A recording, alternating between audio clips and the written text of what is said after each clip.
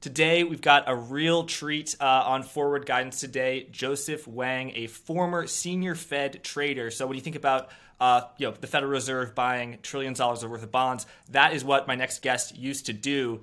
Joseph Wang, his writings can be found on fedguide.com and the author of Central Banking 101. Joseph, welcome to Forward Guidance. Hey, Jack. Great to be here. Really love your show, and I'm really excited to be here today. The feeling is mutual, Joseph. We're recording this on the 16th of Thursday, the day after Fed Chair Jay Powell announced the Fed's decision to accelerate its tapering of its asset purchases, which is so basically slowing down its quantitative easing. And then today, the ECB had some news, European Central Bank, and the Bank of England is keeping us on our feet too. We've got a lot to talk about. Could you just start by explaining your journey? How did you get into becoming a senior trader for the Fed? So I began my career in a kind of an unconventional fashion. I actually started out as a lawyer. So I graduated law school. I practiced law for a little bit, but I realized that really wasn't what I'm interested in. To be honest, being a lawyer, it's kind of just you kind of like an expensive secretary, right? You're basically writing reports and writing stuff, doing homework for a living, basically. But what I was really interested in, though, and I found out eventually, was that I wanted to understand how the world worked, and I wanted to work in financial markets. So I graduated around the time of the GFC, and so at that time, markets were kind of front and center in everyone's minds, and what was happening all over the world was just all you could hear. Lehman was going under, Fed was doing QE, and so forth. That sounded so exciting and interesting to me. So I decided to try to make that transition out of law and into the markets. So I had to go back to school to do that. I got a master's in econ, eventually worked out as a credit analyst. And after a while, I found a job on the open markets desk at the Fed. And so that's where I ended up. And the open markets desk is actually an extraordinary opportunity to be able to learn about the markets. You are, in a sense, you're kind of behind the scenes in a way, because you get to hear and see things that most people don't. Like if you're just a market participant, all you see is what's happening on the screens, right? But if you are at the Fed, you have relationships with people throughout the financial system, whether or not it's like a bank or a primary dealer, giant corporate treasurer, money market fund, foreign central bank, foreign asset managers. So you get to speak with them and get their thoughts as to what's happening. And they know that whatever they say, it's confidential. So they're very candid with you. And not just that, you get access to a lot of data that people otherwise wouldn't be able to. The Fed, of course, is a huge regulator, and it has lots of confidential data. So being on the open markets desk, I think it was a great experience for me to be able to just understand how the financial system worked. So what's your base case for the next year? Obviously, very hard to predict. But do you think there's maybe from the negative side, do you think there's some narrative that a lot of people are talking about, you think it's going to happen, that you actually think is you're unlikely? Like sort of what's your base case? My base case is that inflation is not transitory. This enormous amount of money, we basically trillions and trillions that we airdropped, eventually makes it through to the system. Inflation becomes much higher.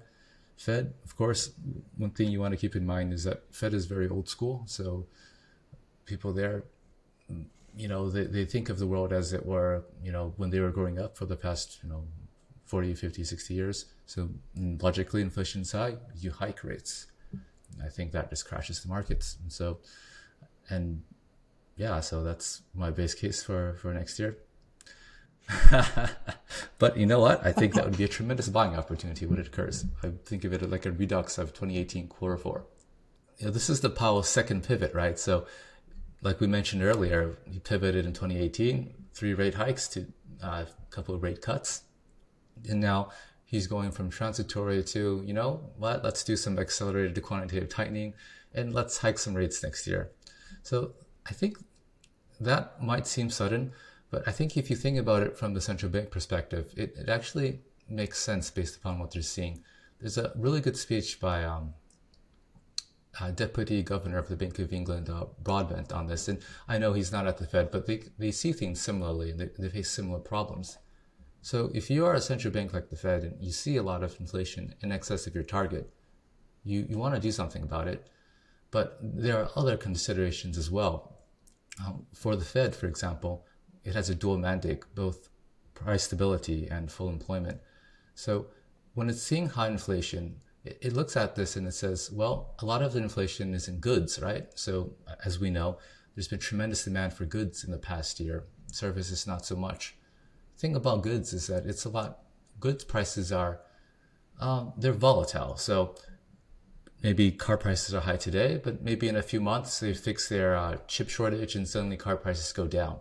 So if you're a central bank and you're looking at this and you don't really want to adjust rates if maybe the problem will just go away in a few months without you doing anything. It's a volatile component. The second point when you look at this is that, you can't really cause more chips to be built, factories to be built by raising rates. So what that actually does do is it destroys demand. Basically, it destroys jobs as a way to get inflation under control.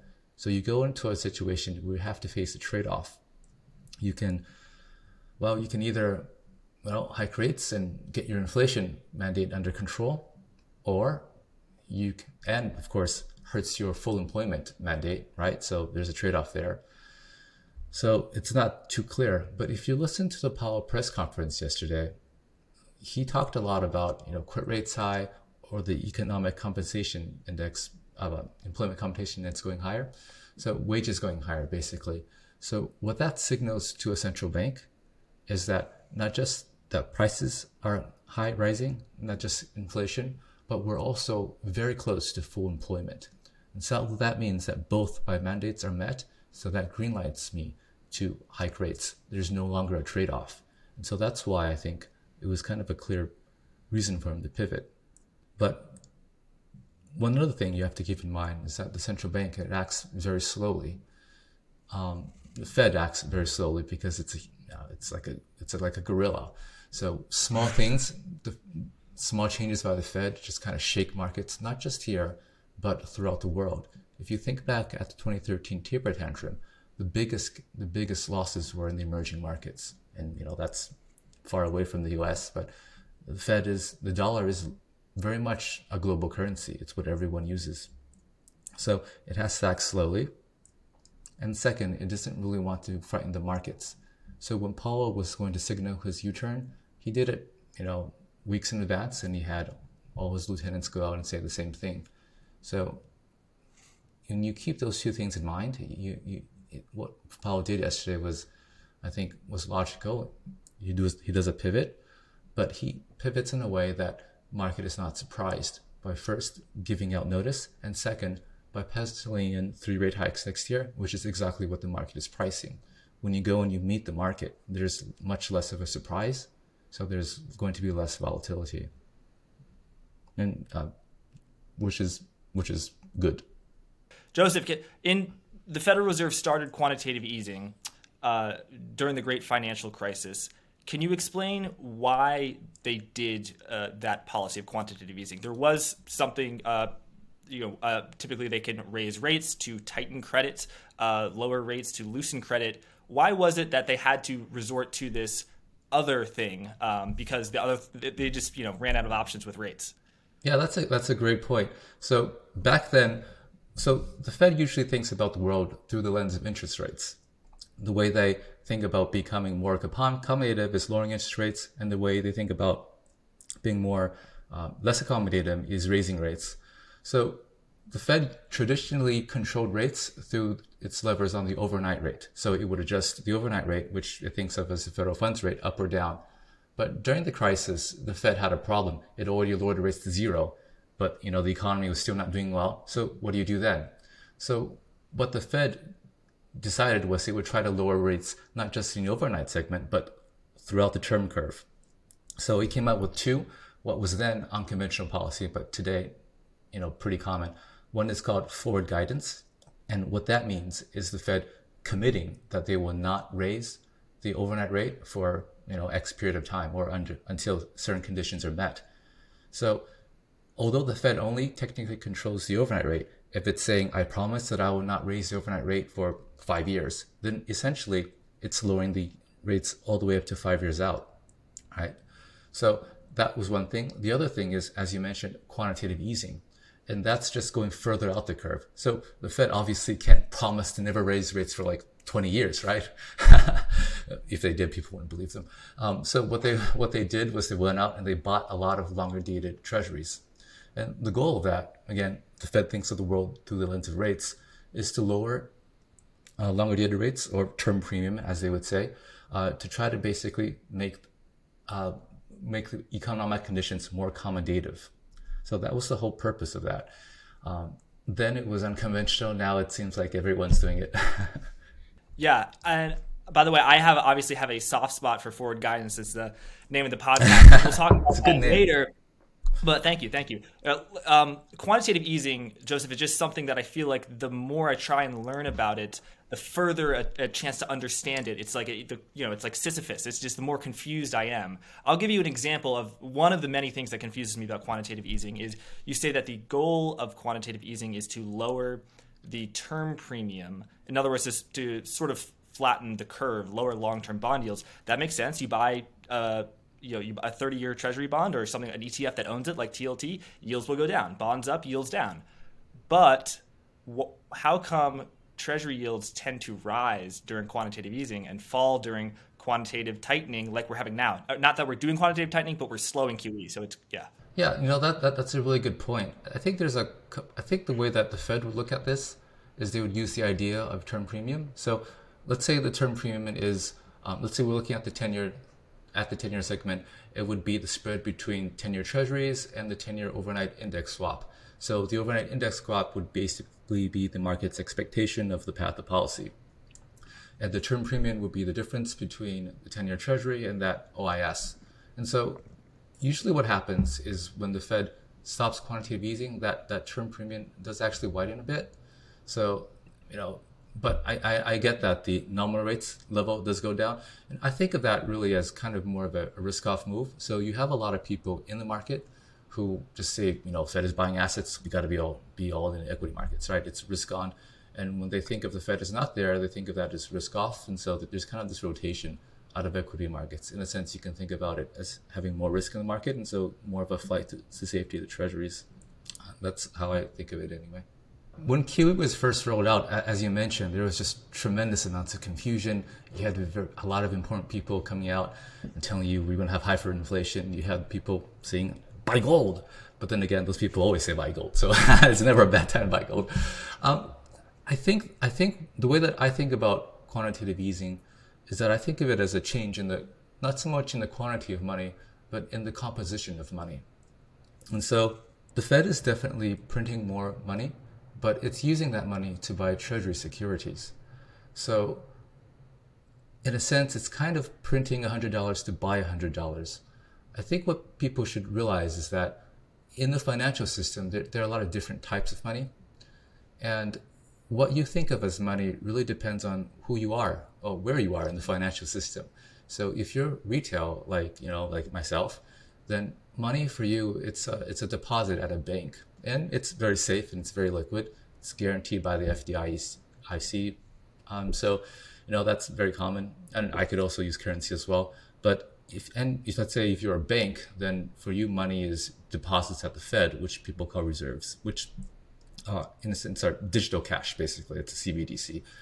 But if you are someone with a lot of money, a wealthy individual, someone who has more assets, more than a 250,000 FDIC insurance or institutional investor, money for you is treasuries, super liquid, credit risk free, some interest rate risk, but you can hedge that. So because although because all those things are basically forms of money, when the Fed actually is doing quantitative easing, it's just replacing one form of money with another, with the goal of lowering interest rates. So in the sense, even though it's labeled quantitative easing, it's not that, so increasing the amount of money, so forth, just the composition. But that does have very real effects in the financial system. So if you're looking at it from an investor point of view, let's say once upon a time, investors got to hold treasuries, but now they can't do that because the Fed bought it and instead gave them a deposit in their bank. So I sell a treasury to the Fed takes it, and at the end of the day, I have some deposits in my bank account. The problem is that maybe I need return. Maybe I'm an investment manager. I need to have some kind of return. Or maybe that I can't take big credit risk. I can't just be lending JP Morgan $1 billion overnight, which is what putting money in the checking account is. So I have to go and I have to do something else. So maybe I go and buy treasuries farther out the curve to have a little bit more return. Maybe I go and I buy agency MBS. Maybe I buy corporate bonds. Maybe I buy Apple stock. And so there's this huge rebalancing that takes place simply because a lot of non-banks are forced to hold low-yielding credit assets, which are bank deposits. So that kind of filters through and I think inflates the financial markets, which is what we see so clearly happen in the 10 years. And I think that's part of the reason why there's such a close relationship between the Fed's balance sheet and the S&P, as you noted. And so before quantitative easing, there's, let's say, $1 trillion worth of treasuries that primary dealer banks have. Yep. After quantitative easing, they have $1 trillion worth of bank reserves in exchange for $1 trillion, which is now on the Federal Reserve balance sheet. Yep. What can they do with it, and what can't they do with it? So they can buy Apple with it. They can buy MB. No, they can't. But they can't lend money to it. Yeah. Okay, so this is kind of complicated. So we have this monetary system, which I think of as a two-tiered monetary system, and so you have kind of two kinds of money. Oh, you have different kinds of money. So, so banks hold reserves as money. Reserves are what money are to banks. And non-banks like you and I, we hold bank deposits as money. So since this is Blockworks, I'm going to do a crypto analogy. So please, let's say you have, dollars, you deposit it into Tether, and Tether issues Tether coins to you, right? So that's how it works, right? So in a sense, when the Fed, so when I sell treasuries to the Fed creates reserves, which is a CBDC, and deposits it in the Fed account of a commercial bank, of my commercial bank, and the commercial bank in turn issues me bank deposits, kind of like the way Tether issues people Tether. So when the Fed actually does QE, the reserves in the banking system increase, but so do the deposit liabilities. That's just kind of how it works, because I am not eligible to hold reserves. I have to hold bank deposits, and in turn my bank holds reserves. So, but you touched on a really, really good point, and that is when you increase the amount of reserves in the banking system, what are banks going to do with all those reserves? Can they just go and buy Apple stock? Technically they can, but in practice they won't. The thing is, banks are very highly, highly regulated entities. I mean, would you want to deposit your money in the bank that went out and just bought a bunch of Apple stock or Tesla or things like that? So they're super highly regulated. And so what happens is that they end up, when they have a lot of reserves they're holding, and they're very low yielding. Right now they're 5 basis points. They go out and they buy treasuries. And so that's kind of one of the things that's putting a lot of pressure on the treasury market right now. I mean, pushing yields lower. Mm-hmm. The Fed did a monstrous amount of QE. Commercial banks have a ton of reserves. They want to, hold something that yields more than 5 basis points. And so they're rebalancing too. They rebalance out of reserves and into treasuries. And you can see this in the public filings. Commercial banks in the US have increased their treasury holdings by a few $100 billion. And, if you look at their press conferences, they say they're going to keep buying. So that's part of the reason why I think that you see the treasury yields fairly low, even though we have a lot of inflation. So I'm going to name a list of things that QE is directly or indirectly causes or correlated with me, and I want you to interrupt me when I say something that's wrong. Okay, so QE lowers interest rates. It lowers the term premium. It tightens. It reduces credit spreads. It reduces spreads on mortgage-backed securities and the like. And that has an indirect, not direct, of course, but it indirectly benefits the stock market. Yeah, I think so. I mean, at the end of the day, someone is going to look at, oh my God, treasury yields are so low, spreads are so narrow in the corporate debt market. I'm just going to buy myself some Apple. And what are the knock-on effects, to the extent that there are negative effects of quantitative easing? What are the negative ones? I think quantitative easing works really well in a time when you just have zero rates. But I think when we start raising rates, though, I think it becomes a bit more troublesome. And I'll think about it in two ways. One is that you think that we have a lot of excess liquidity in the system, but the truth is the market just kind of adapts to that, right? It just kind of expands and adapts. And so in a sense, there is no excess liquidity. The market just adapts to a different equilibrium. So when you start shrinking your balance sheet or something like that, sometimes things break. You can think about that happening last time in, was it 2019? So the market kind of got used to having an enormous amount of liquidity in the repo market, just funding all these overnight loans. And it expanded, liquidity was cheap. So the repo market just continued to grow and grow and grow because, there's so much Fed created liquidity there, you can just keep borrowing. And then when you want to take that back, you realize, you know what, actually that's not excess liquidity. Everyone is kind of all used to living in a system with abundant liquidity. So when you draw it out, things break.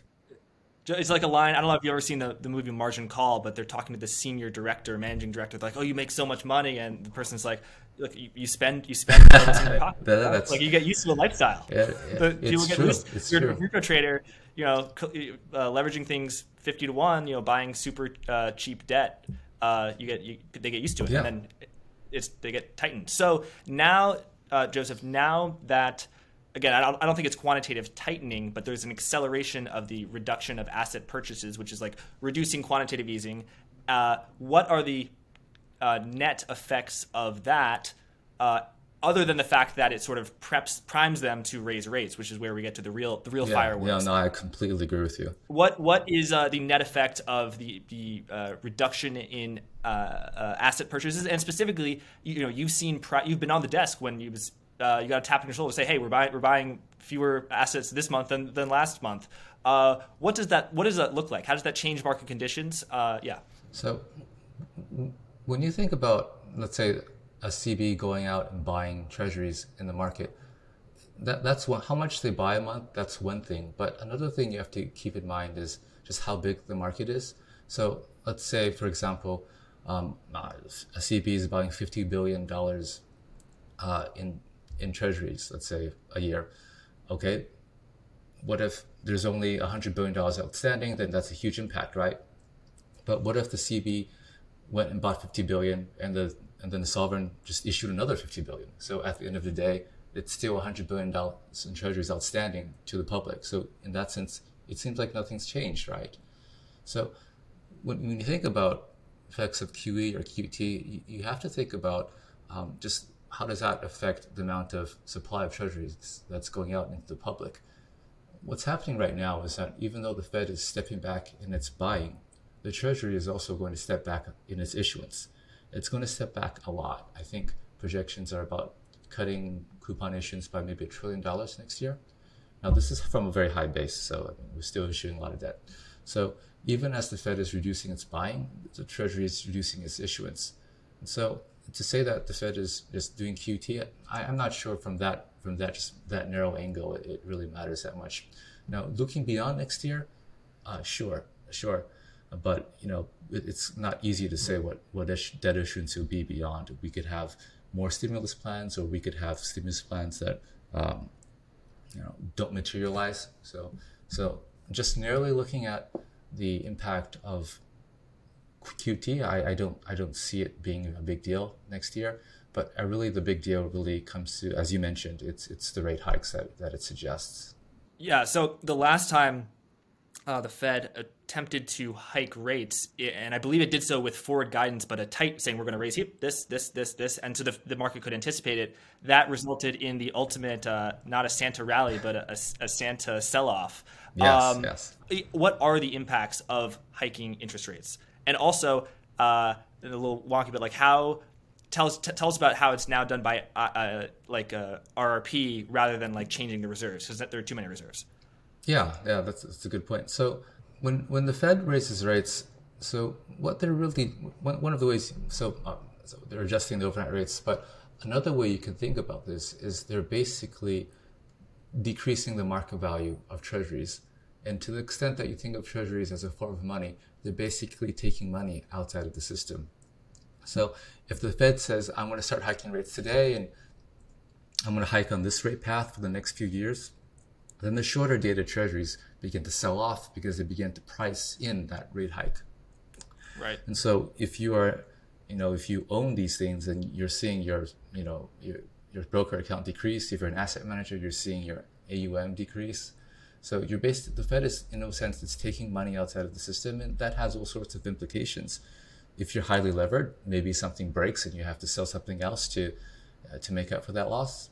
If, let's say, you're some kind of risk parity portfolio guy, maybe you have to sell some equities to rebalance and so forth.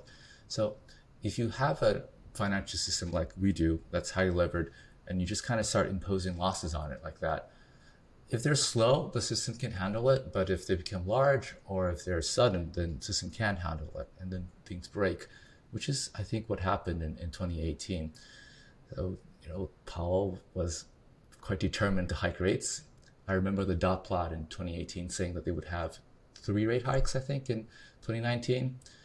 And then in January, he turned around and was like, maybe we're going to cut rates. So that's what happened. The way that this works today is very different from a plumbing perspective than it did in the past. So once upon a time, the Fed controlled rates through adjusting, the quantity of reserves in the system. So today we have about $4 trillion in reserves. Maybe pre-crisis we had maybe like 30 billion or something like that. So it's a huge difference. And the Fed kind of understood how many reserves the banking system needed. And so it would just kind of adjust it by a few hundred billion here and there. And based upon that adjustment, they could control the federal funds rate, which is a market, interbank market for reserves between banks. So if let's say you're JP Morgan, you wanted to borrow some reserves, you would go to the federal funds market, you'd borrow it overnight, and you would return it the next day. So the federal funds rate back then was the policy rate for the Fed. Well, it still is, but not really. But so it still is. So you would control it by basically controlling the quantity of reserves in the system through small adjustments. Post-crisis, that became impossible. Just trillions of reserves. There's no way you can control it through the quantity of it. So what happens is that the Fed kind of has a corridor system where at the very bottom, it's offering to borrow basically unlimited quantities from the market at this set rate. Today, that's 5 basis points. That's a reverse repo facility. So that reverse repo facility is basically what's keeping a floor under all rates today. If you can lend risk-free to the Fed at 5 basis points, then there's no reason why you would ever be willing to accept lending at a lower rate. And so that's kind of today how the market works for when it raises rates. The federal funds market still exists, but if you look at it very closely, it's kind of prints at the same price every day. It's basically a fake market. Oh, wow. So when people say we're targeting, when the Federal Reserve says we're targeting the federal funds rate of blank to blank, you're saying that's kind of a fake market, and that's only a sideshow to what's really going on. Yeah, it's the reverse repo facility that's really pushing, because that's the rate faced by everyone in the market, right? So, okay, there's some frictions there involved. But if the Fed were to say, I want to raise rates to 5%, now I can go and put my money into a money market fund, which then lends the reverse repo facility at 5 basis points, right? So that's how my opportunity cost is shifted. But I can never go and lend into the federal funds market because I'm not a bank and I don't have a Fed account. So there's no reason, I can't lend. That doesn't exist to me. What I face is indirectly the reverse repo facility rate. Okay, and the reverse repo facility, I thought the reverse repo facility was new, or is that something else? No, that's the repo facility. There's two things here going on. So there's a reverse repo facility where the market can lend to the Fed. Okay. And there's a repo facility where the market can borrow from the Fed. So it's kind of like a corridor system. The Fed is basically laying a groundwork to shift away from federal funds rate, SOFR, as their reference rate. So central banking 101, if you have a reference rate, you better have a way to control it. Otherwise, you're going to be embarrassed sooner or later. Now, having the reverse repo facility at the bottom of the range and a repo facility at the top, it gives the Fed complete control of the repo market, which means they can make SOFR their target rate in the future. Mm-hmm. So looking at the infamous dot plot from yesterday, you can see that the December 2021 projections of what the federal funds will be in 2022, 2023, 2024, and then the longer term, which it's just interesting. So much higher than the December 2020 FOMC meeting, where I believe Fed Chair Powell announced his flexible average inflation target. Yeah. You noted in your book, which I may just put up one time, very good, Central Banking 101, that the Federal Reserve's, that the dot plots have I'm paraphrasing, a so-so record of actually predicting hikes. And I believe there's a chart which shows like the implied rate versus the Fed funds rate versus what the Fed funds rate actually ended up being. And I think every single day over the past decade has been a time when the effective federal funds rate was lower than what the dot plot said it would be. So do you think that the Federal Reserve will hike it, and sort of how are you weighing on the different pressures of inflation on one hand and then tanking the economy and tanking the stock market on the other? So I think what's really interesting in this dot plot is that, and what the market is pricing in a terminal funds rate about, I think, 1.5, and that's lower than what the Fed is pricing, which is like 2.5. So, like you said, and sorry, Joseph, the terminal funds rate. Can you explain what that is? Sure. So, Fed is eventually going to hike, and basically when they're going to stop, or when they think that, according to their models, for example, about based on the economy's capacity, just where would the funds rate be, basically, and when inflation is at their target and people are at full employment. So it's kind of what they think of based on their models. And if you look at what they think one you want to keep in mind is that it's so much lower than it used to be. Right now, they think that economy at full employment, stable inflation, is about 2.5% Fed funds rate. Just a couple of decades ago, that was like 4 or 5, 6%. So that rate has gone down. I guess what they would say is our star has gone down, which is how they think about the world. What I think that is really different about this time around than other times, than the last taper tantrum, was that during the last taper, then the market was kind of pricing in a very, very high terminal funds rate. So they were thinking that the Fed wouldn't stop hiking until it got to 4%. Now, 4%, that was not something the market could handle, and so it kind of puked. But this time around, the market is only pricing in a terminal rate of 1.5%. And as many people, including what you were just noting before we started, there seems to be some slight inversion there where the market is actually going down. So the market is very much thinking that this is going to be a very shallow rate cycle, and the Fed is going to have to start cutting again. And that has enormous implications for risk assets, because if the Fed is really just going to hike, 1.5 and then start cutting, that's really not really high. You don't really have to be afraid of the Fed taking the punch bowl away, so to speak. Now, whether or not that actually happens, I don't really know. I think that there's reason to think that maybe inflation will be a lot higher and maybe stickier than they think. Now, we've had some prominent commenters come talk about this, but one of the ways that you can think about this is just to look at the quantity of money in the system. Now, by this, I'm not just talking about, let's say, bank reserves or something like that. But what happened in the past couple years is that the Fed and Treasury working together basically created a lot of money.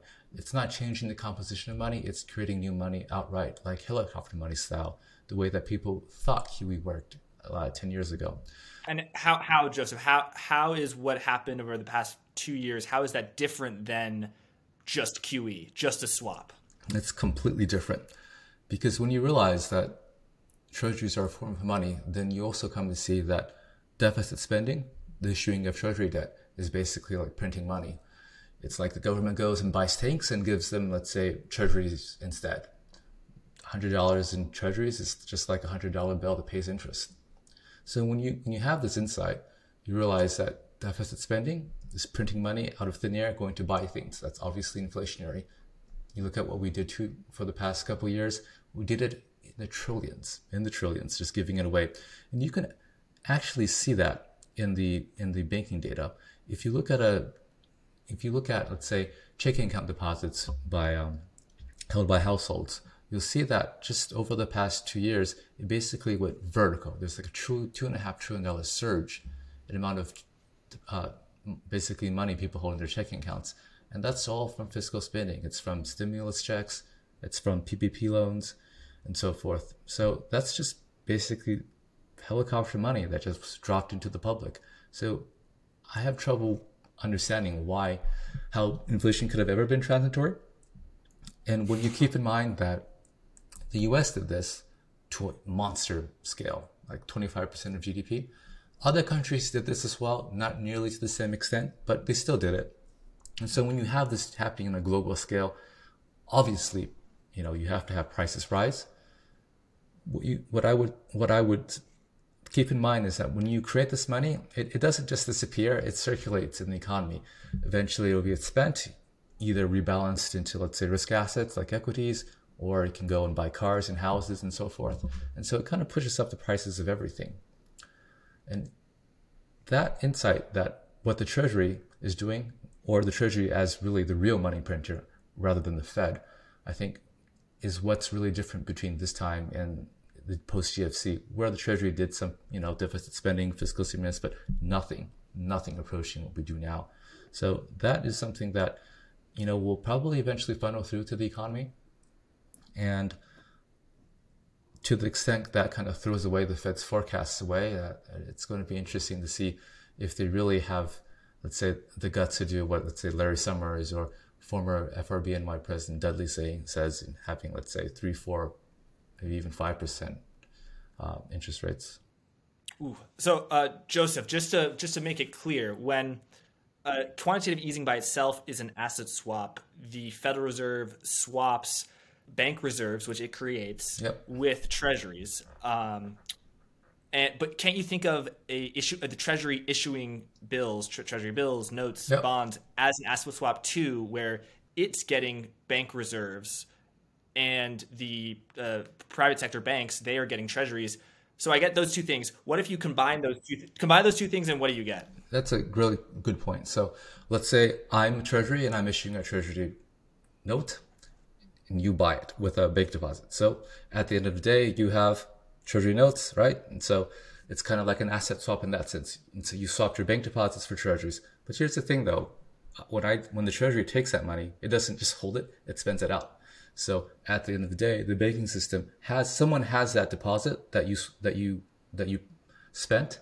It's still out in the system, but you now also have a Treasury. So overall, the amount of money in the financial system increases. So that's what makes it different from, say, QE. Got it. So Treasury and Fed working together, that is inflationary. Oh, absolutely. It's mostly about Treasury. The Fed does its asset swap, and that kind of jiggles up financial prices, assets. But Joseph, are you just being humble? You're like, when I bought those tens of Treasuries, it wasn't really. I'm not that important. Based on what you said a few minutes ago, it sounds like the most poignant question to ask is not, is the Federal Reserve willing to hike rates, but will hiking rates be successful in taming inflation? Based on your writings, it sounds like you think the answer might be no. Explain why you think the answer might be no, and also how that would just be a huge paradigm shift for monetary policy, inflation, and it would just sort of change everything, asset prices, the economy, everything. So when people think about, that's a really good point. I think that it could change everything. So when people think about hiking rates, think about slowing down inflation, right? How does that work? Well, you hike rates. Maybe instead of buying something, I'm going to go. Interest rates are 2%. So instead of going and buying a new car, I put it in my bank account. I earn 2%. So it dampens down demand. I think that's how it used to work, and it would work, except for one very, very important fact. Now, the role of the government today is much, much bigger than it was, let's say, 30 years ago.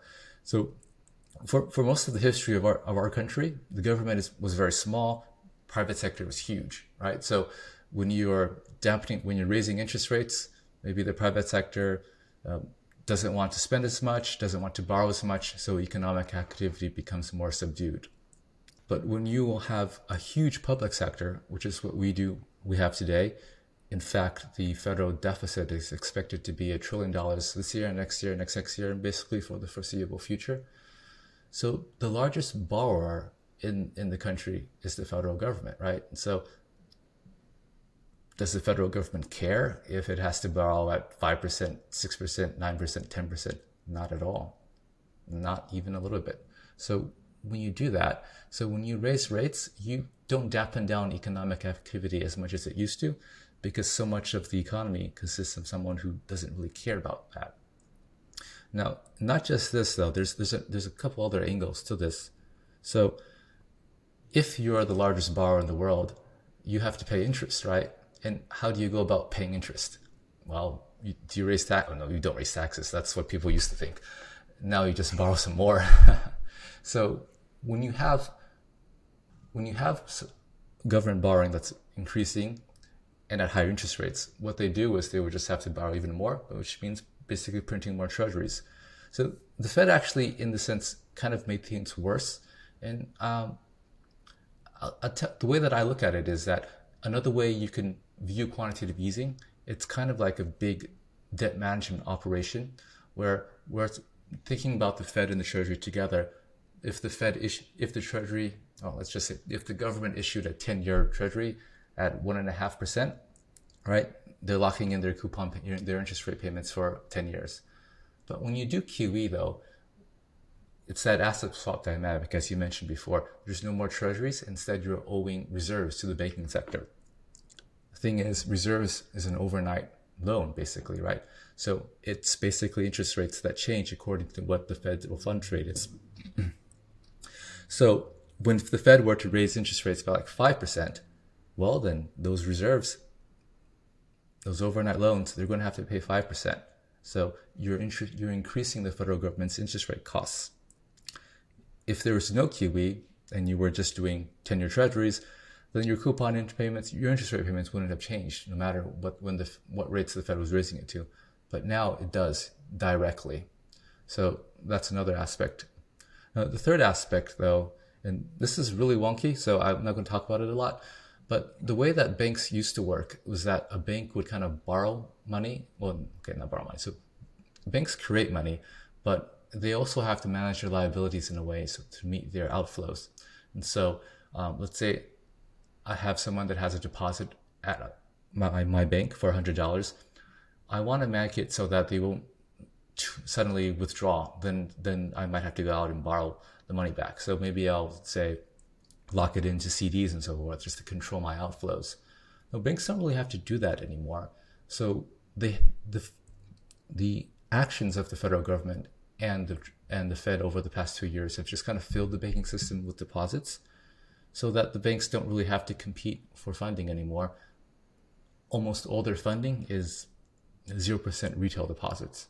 So when that happens and you raise rates, banks mechanically have a wider interest rate margin. And so they're more inclined to create credit, so to create money, so to speak. So what I'm saying through these 3 points, just the large presence of the public sector, large amounts of overnight public sector debt, and different funding structures of the commercial banks, is that the increasing rates now has this kind of different quality that might actually be more inflationary. Because the higher the rates are, you're just kind of not dampening economic activity so much, but increasing the amount of money that's going to be printed. Now, to this story, there's a countervailing story, and I think it's worth talking about, is that when you raise rates, though, you kind of, like I mentioned before, you're kind of destroying the financial markets in a sense. And so there's kind of two dynamics playing out. There's a real economy dynamic and a financial economy dynamic. If rates were at 5%, I would expect the markets to crash. Maybe that overrules the former dynamic. But, it's not easy to say because not everyone is involved in financial markets. And so, it's connected, but not not exactly completely connected. Yeah, so there are two channels. There's the borrowing channel and then the financial channel. The borrowing channel, I think I get, because banks, commercial banks, not the Fed, not treasuries, they can create their own deposits. Yep. They'll never run out of their own deposits. Yep. That's not the problem. The problem is just that no one will want their deposits because the bank is going to go under, right? Yeah, it's Yeah, so a regulation as well, they, but exactly. Yeah. Okay, fair enough. So they can increasing rates causes lending to be more profitable. That is a problem of lowering rates, is that it makes lending very unprofitable. That's what we've seen in Europe, in Japan, and in the United States. And that's why you've seen, perhaps that is a reason that we have disinflation and a crimping of economic growth. You're saying that raising rates will be, stimulative via the borrowing channel. Normally, though, it is contractionary via the financial channel. For reasons I don't fully understand, I just know that they are. Why are you saying that they won't be as contractionary now? So traditionally, a bank creates money, makes a loan, and so what actually happens is it earns a spread between its funding costs and its loan asset. So let's say LIBOR is at 2%, so maybe I issue a CD at 2%, and then I make a loan at 5%. I earn that 3% spread. So when the Fed raises rates, there's less demand for loans because people are facing in a higher borrowing cost. For the bank, the spread doesn't really change because they match their funding liability, their funding costs and their asset costs. It's the spread that they make. What's different today is that there's just so many more deposits in the system, trillions more, that the banks have kind of a funding cost that's locked in at zero. So there's no more money markets. There's no more wholesale funding markets. It's all just retail deposits. And so in that context, what happens when you raise rates is you're just mechanically widening the interest rate margins that banks receive, just making it more and more profitable for them to create loans or to buy assets like treasuries. Basically, you're making it more profitable for them to create money. And so that is inflationary and, pro-cyclical. But the financial channel of what happens in rate hikes, I think of as that channel that I mentioned earlier, and that when you raise rates, you're basically destroying the fixed income value and the fixed market value of fixed income assets, taking money outside the system in the form of asset values or net worth. So that's also a very prominent channel. Usually that channel is, over the past 10 years at least, is becoming more important simply because the financialization of our economy and asset markets are so much bigger. So between the two, which becomes more dominant, I'm not sure. I'm thinking that the Fed doesn't want to crash the markets. So if you do rate hikes slowly so that the market can adjust and there's no crash, I think the borrowing channel becomes more important. But if we crash, though, that kind of changes everything, because market crashes really affect sentiment and wealth. That really hurts the economy a lot. It's very, very deflationary. And what constitutes a crash? I know in December of 2018, that was roughly about a 20% crash that caused a Powell pivot. Early on in the pandemic, if we had maybe a 15 or 10% crash when they were super, super dovish, that would have caused them to. But don't you think the equity market is running a little bit hot? Would the Federal Reserve, they wouldn't bat an eye if it went down 5-10%, right? Yeah, no. So the way you would find out about this is to read their financial stability reports. That's kind of their company line. So Powell always said yesterday as well, asset values are elevated. I thought it was interesting that he immediately kind of tightened up his tie a little bit. I noticed that too. I I was like, he was getting scared. Please don't crash. Yeah. And I noticed that, and I had that exact same thought. I'm like, Jack, you're so superficial. Like you're just a narrative guy. You got to focus on the data, the charts. Like, you can't share that with Joseph, but I'm really glad that you noticed it too. No, it was so obvious. It's like he was scared. I hope markets don't sell off because I'm saying this.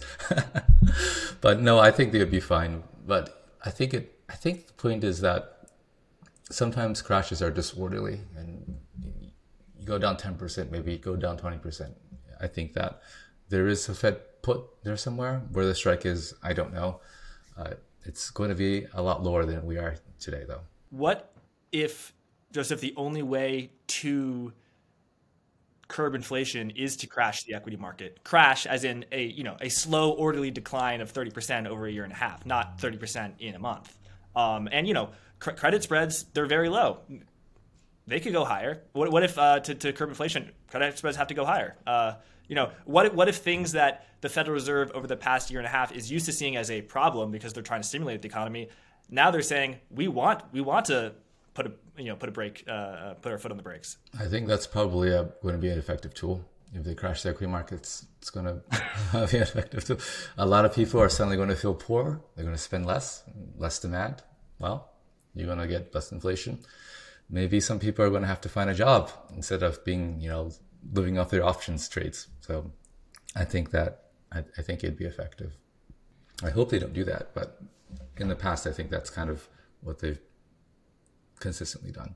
So in practice, if you think about inflation as just more and more money out in the system chasing goods, so you realize that, like I mentioned, when you hike rates and the government is the largest borrower and borrows overnight, that's going to increase the amount of money in the system. But the thing is, there are other ways to take money out of the system as well, other than just the Fed crashing everything, and that's through taxes. Now, one way you could actually solve this, I think, is just to have very punitive taxes. You could just make the income tax a lot more progressive, add a wealth tax, raise capital gains taxes. That, I think, takes money out of the system pretty effectively. The thing is, it's just really hard to implement.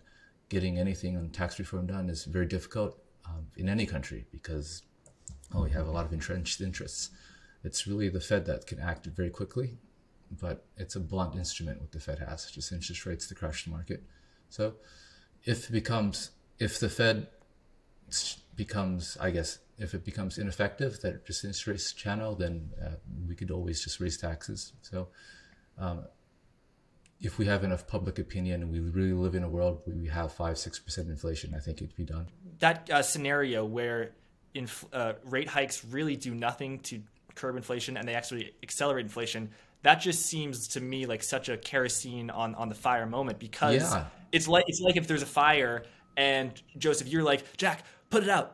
And then I'm like, oh, no, I'll pour kerosene on it. But for the past 100 years, the kerosene has put out the fire. So I'm used to thinking about it. Because Volcker raised rates and that curbed inflation. But if you're right and raising rates doesn't curb inflation, they'll do more of what's creating the thing that they're trying to prevent. That just seems like we'll cycle that. I mean, it's very hard for me. I've always dismissed a sort of hyperinflation case, but like if there were a world in which we would get over 10% inflation, it would have to be along those lines, right?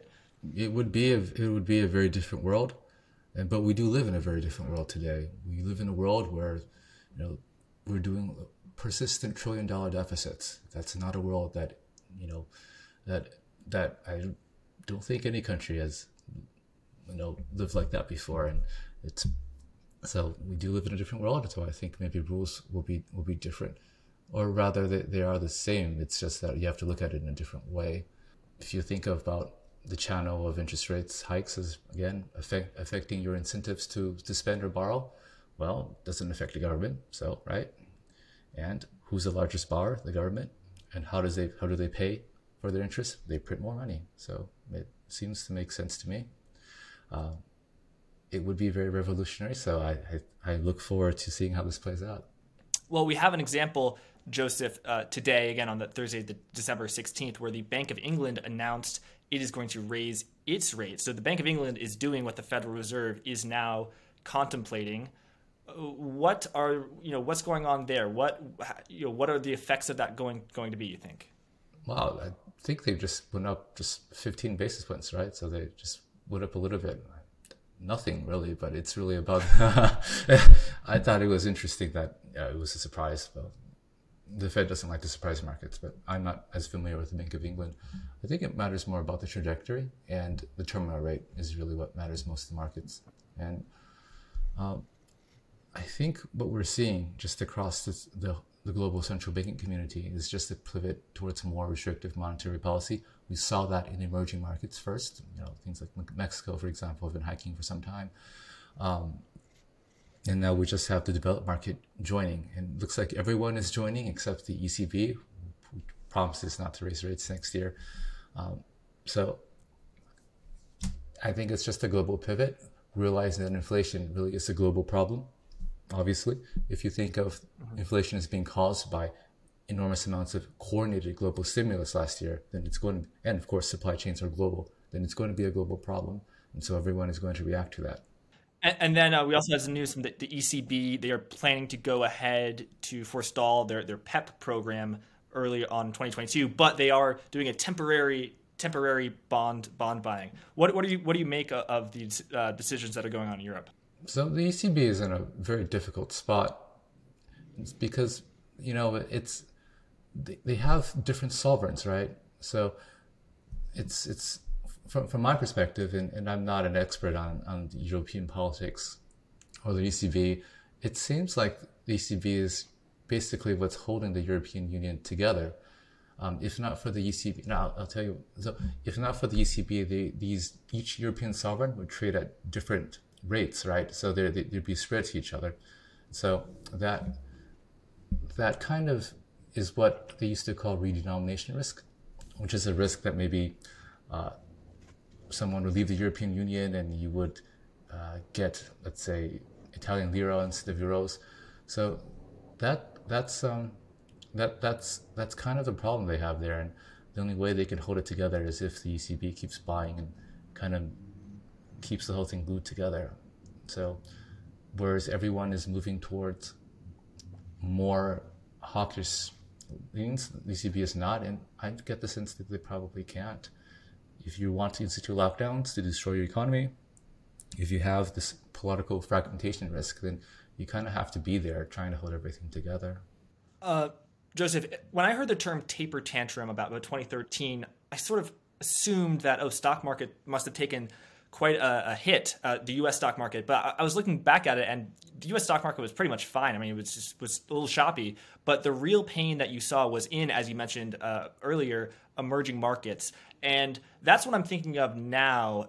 Even as credit spreads have remained low, we have seen the dollar rise since about March. To what degree is that a worry for the Federal Reserve? So this depends upon why it's rising. I mean, the dollar kind of acts in a way where when things are really good in the U.S., then you have a strong dollar because you have global capital flows into the U.S.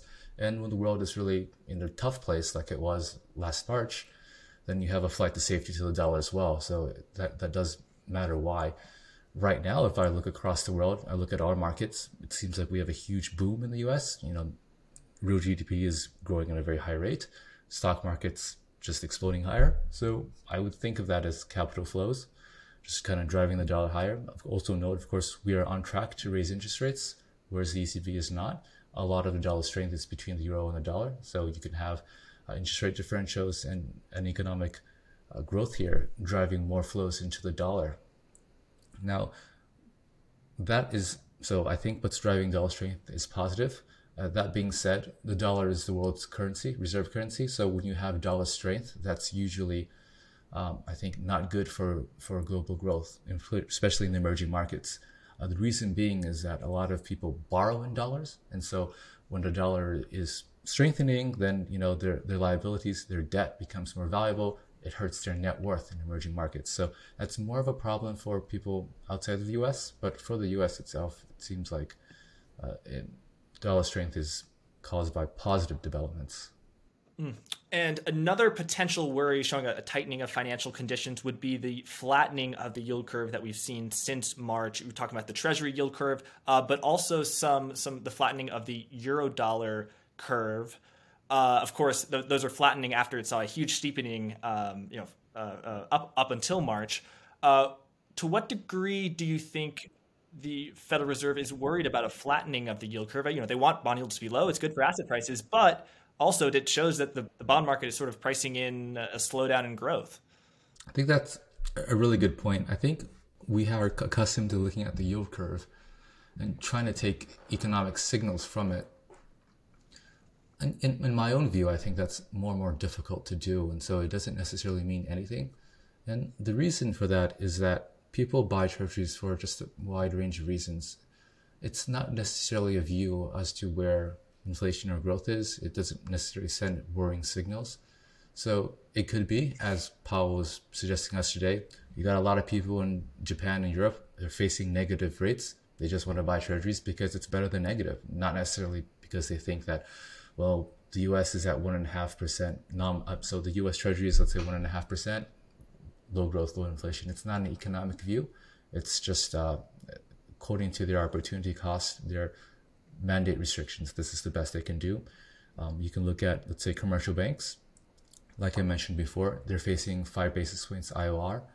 Instead, they can buy treasuries and make a lot more. So people buy treasuries for all sorts of reasons. It's not. I don't think of it as a market that has, market signals any more than, let's say, you look at Tesla stock and think that Tesla revenue and profits are going to go to the moon. Yeah. So Joseph, you're not saying, but the bond market is telling you that there's going to be a depression. Joseph, come on. Tesla, GameStop, the stock went from 4 to 400. Joseph, clearly it's the biggest stock opportunity in the world. I'm thinking it's pricing in. Obviously, the bond market is still smart, but you're saying it's still smart money, but it's just less smart money than perhaps it used to be. It's not that it's not necessarily dumb money. It's just that money that has like a different investment framework. If you're just thinking about your standard macro investor or something like that, so I have my model, it's growth plus inflation equals X, so I'm going to price my treasuries off of that. There are people who do that. But if you are a European investor, oh my gosh, I have negative rates, so this is not negative, so I'm going to buy this. Okay.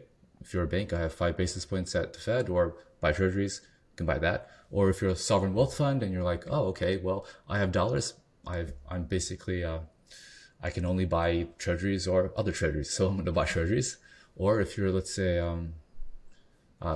you're like what is it?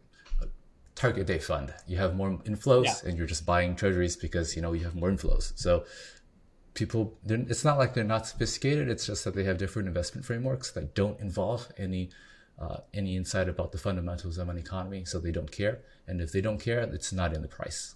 Wait, so Joseph, you're telling me that the average buyer of treasury bonds is not George Soros, who has a perfect grid model of growth inflation? No, I don't think so. In fact, think about it. The Fed was just recently buying 80 billion a year. So it's too many people buy treasuries who don't even care about so for a market price to have contained information about economic fundamentals, some investor has to put it inside based upon what they think, but that's just not what's happening. So I think if you look at treasuries and trying to divine what they're saying about the economic conditions, I think you will be disappointed. Do you think it becomes more distorted over time, and distorted relative to what it used to be? But do you think it will be distorted for the next 100 years? In which case, what used to be was, quote, distorted, right? Yeah, I don't really know how this ends. It does seem like everything is just becoming. If you look at just the big, broad, not just look narrowly at the markets, but look at a bigger picture, right? So we're becoming more and more into like a kind of a centrally planned economy. So you have all these mandates and restrictions as to what people can buy and so forth in the market. So just becoming, the free market signal is kind of not there anymore. And you can see that in, let's say, in public discourse, what you can say in schools, or what you can say on Twitter, or what you can say on YouTube. So there's kind of less and less of a signal as to what's actually happening in the world.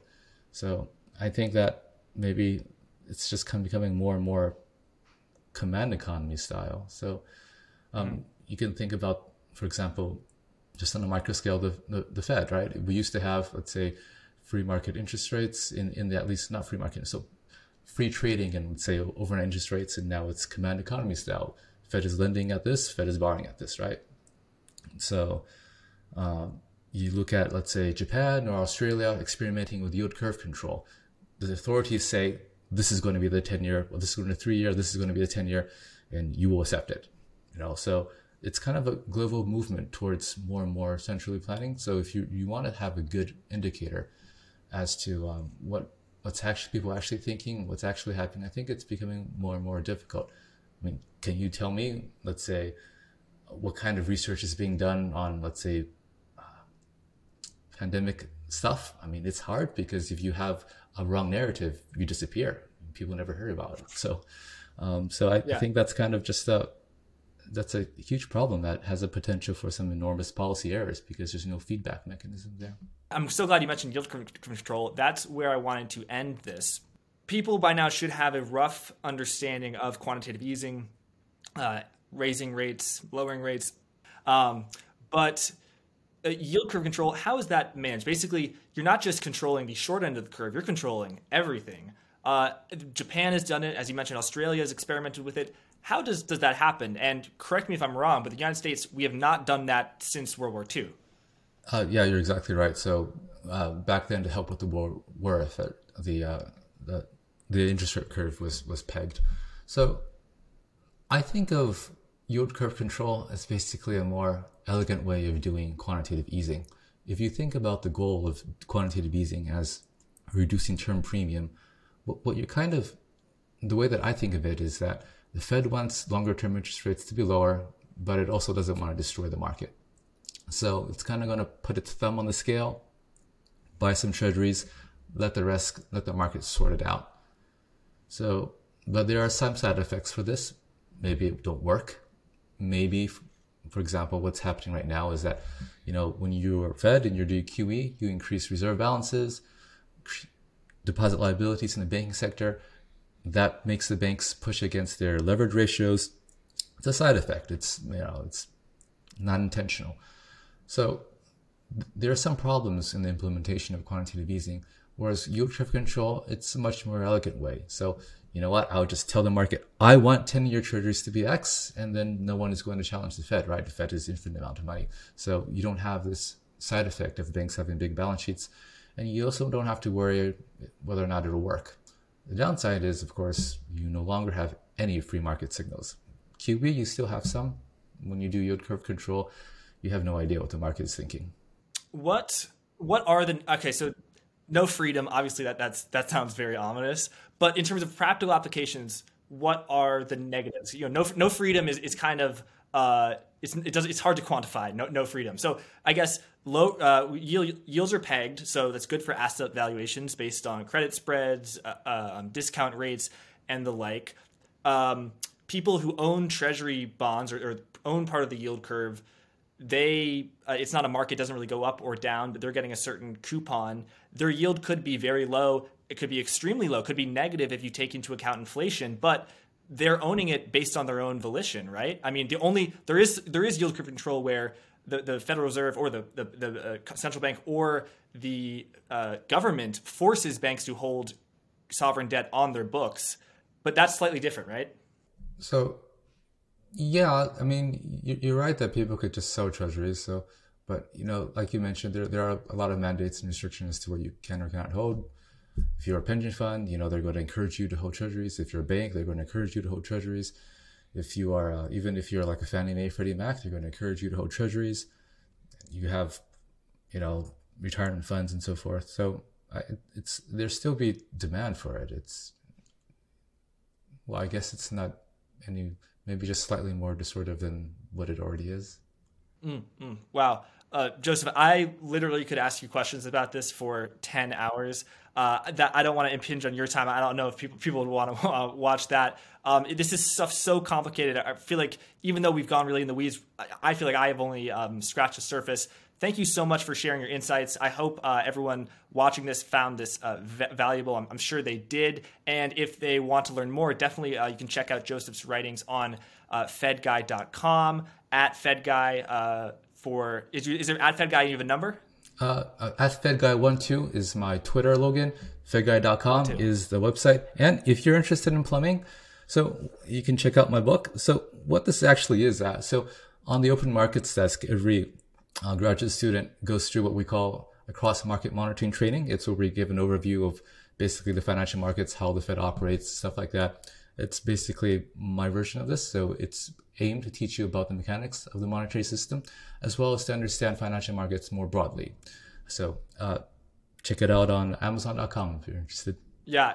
I got the book, as you can see, and it definitely helped me prepare for this interview. I would have been screwed if I didn't read it. So I recommend it. Joseph, thank you so much. I'd love to have you back on Forward Guidance sometime soon. Absolutely. Thanks, Jack. Really love your show. Love the guests you bring on. I watch it, and I've learned a lot as well. So thank you. Oh, thank you. And maybe next time I'll take your bait and we'll talk stablecoins.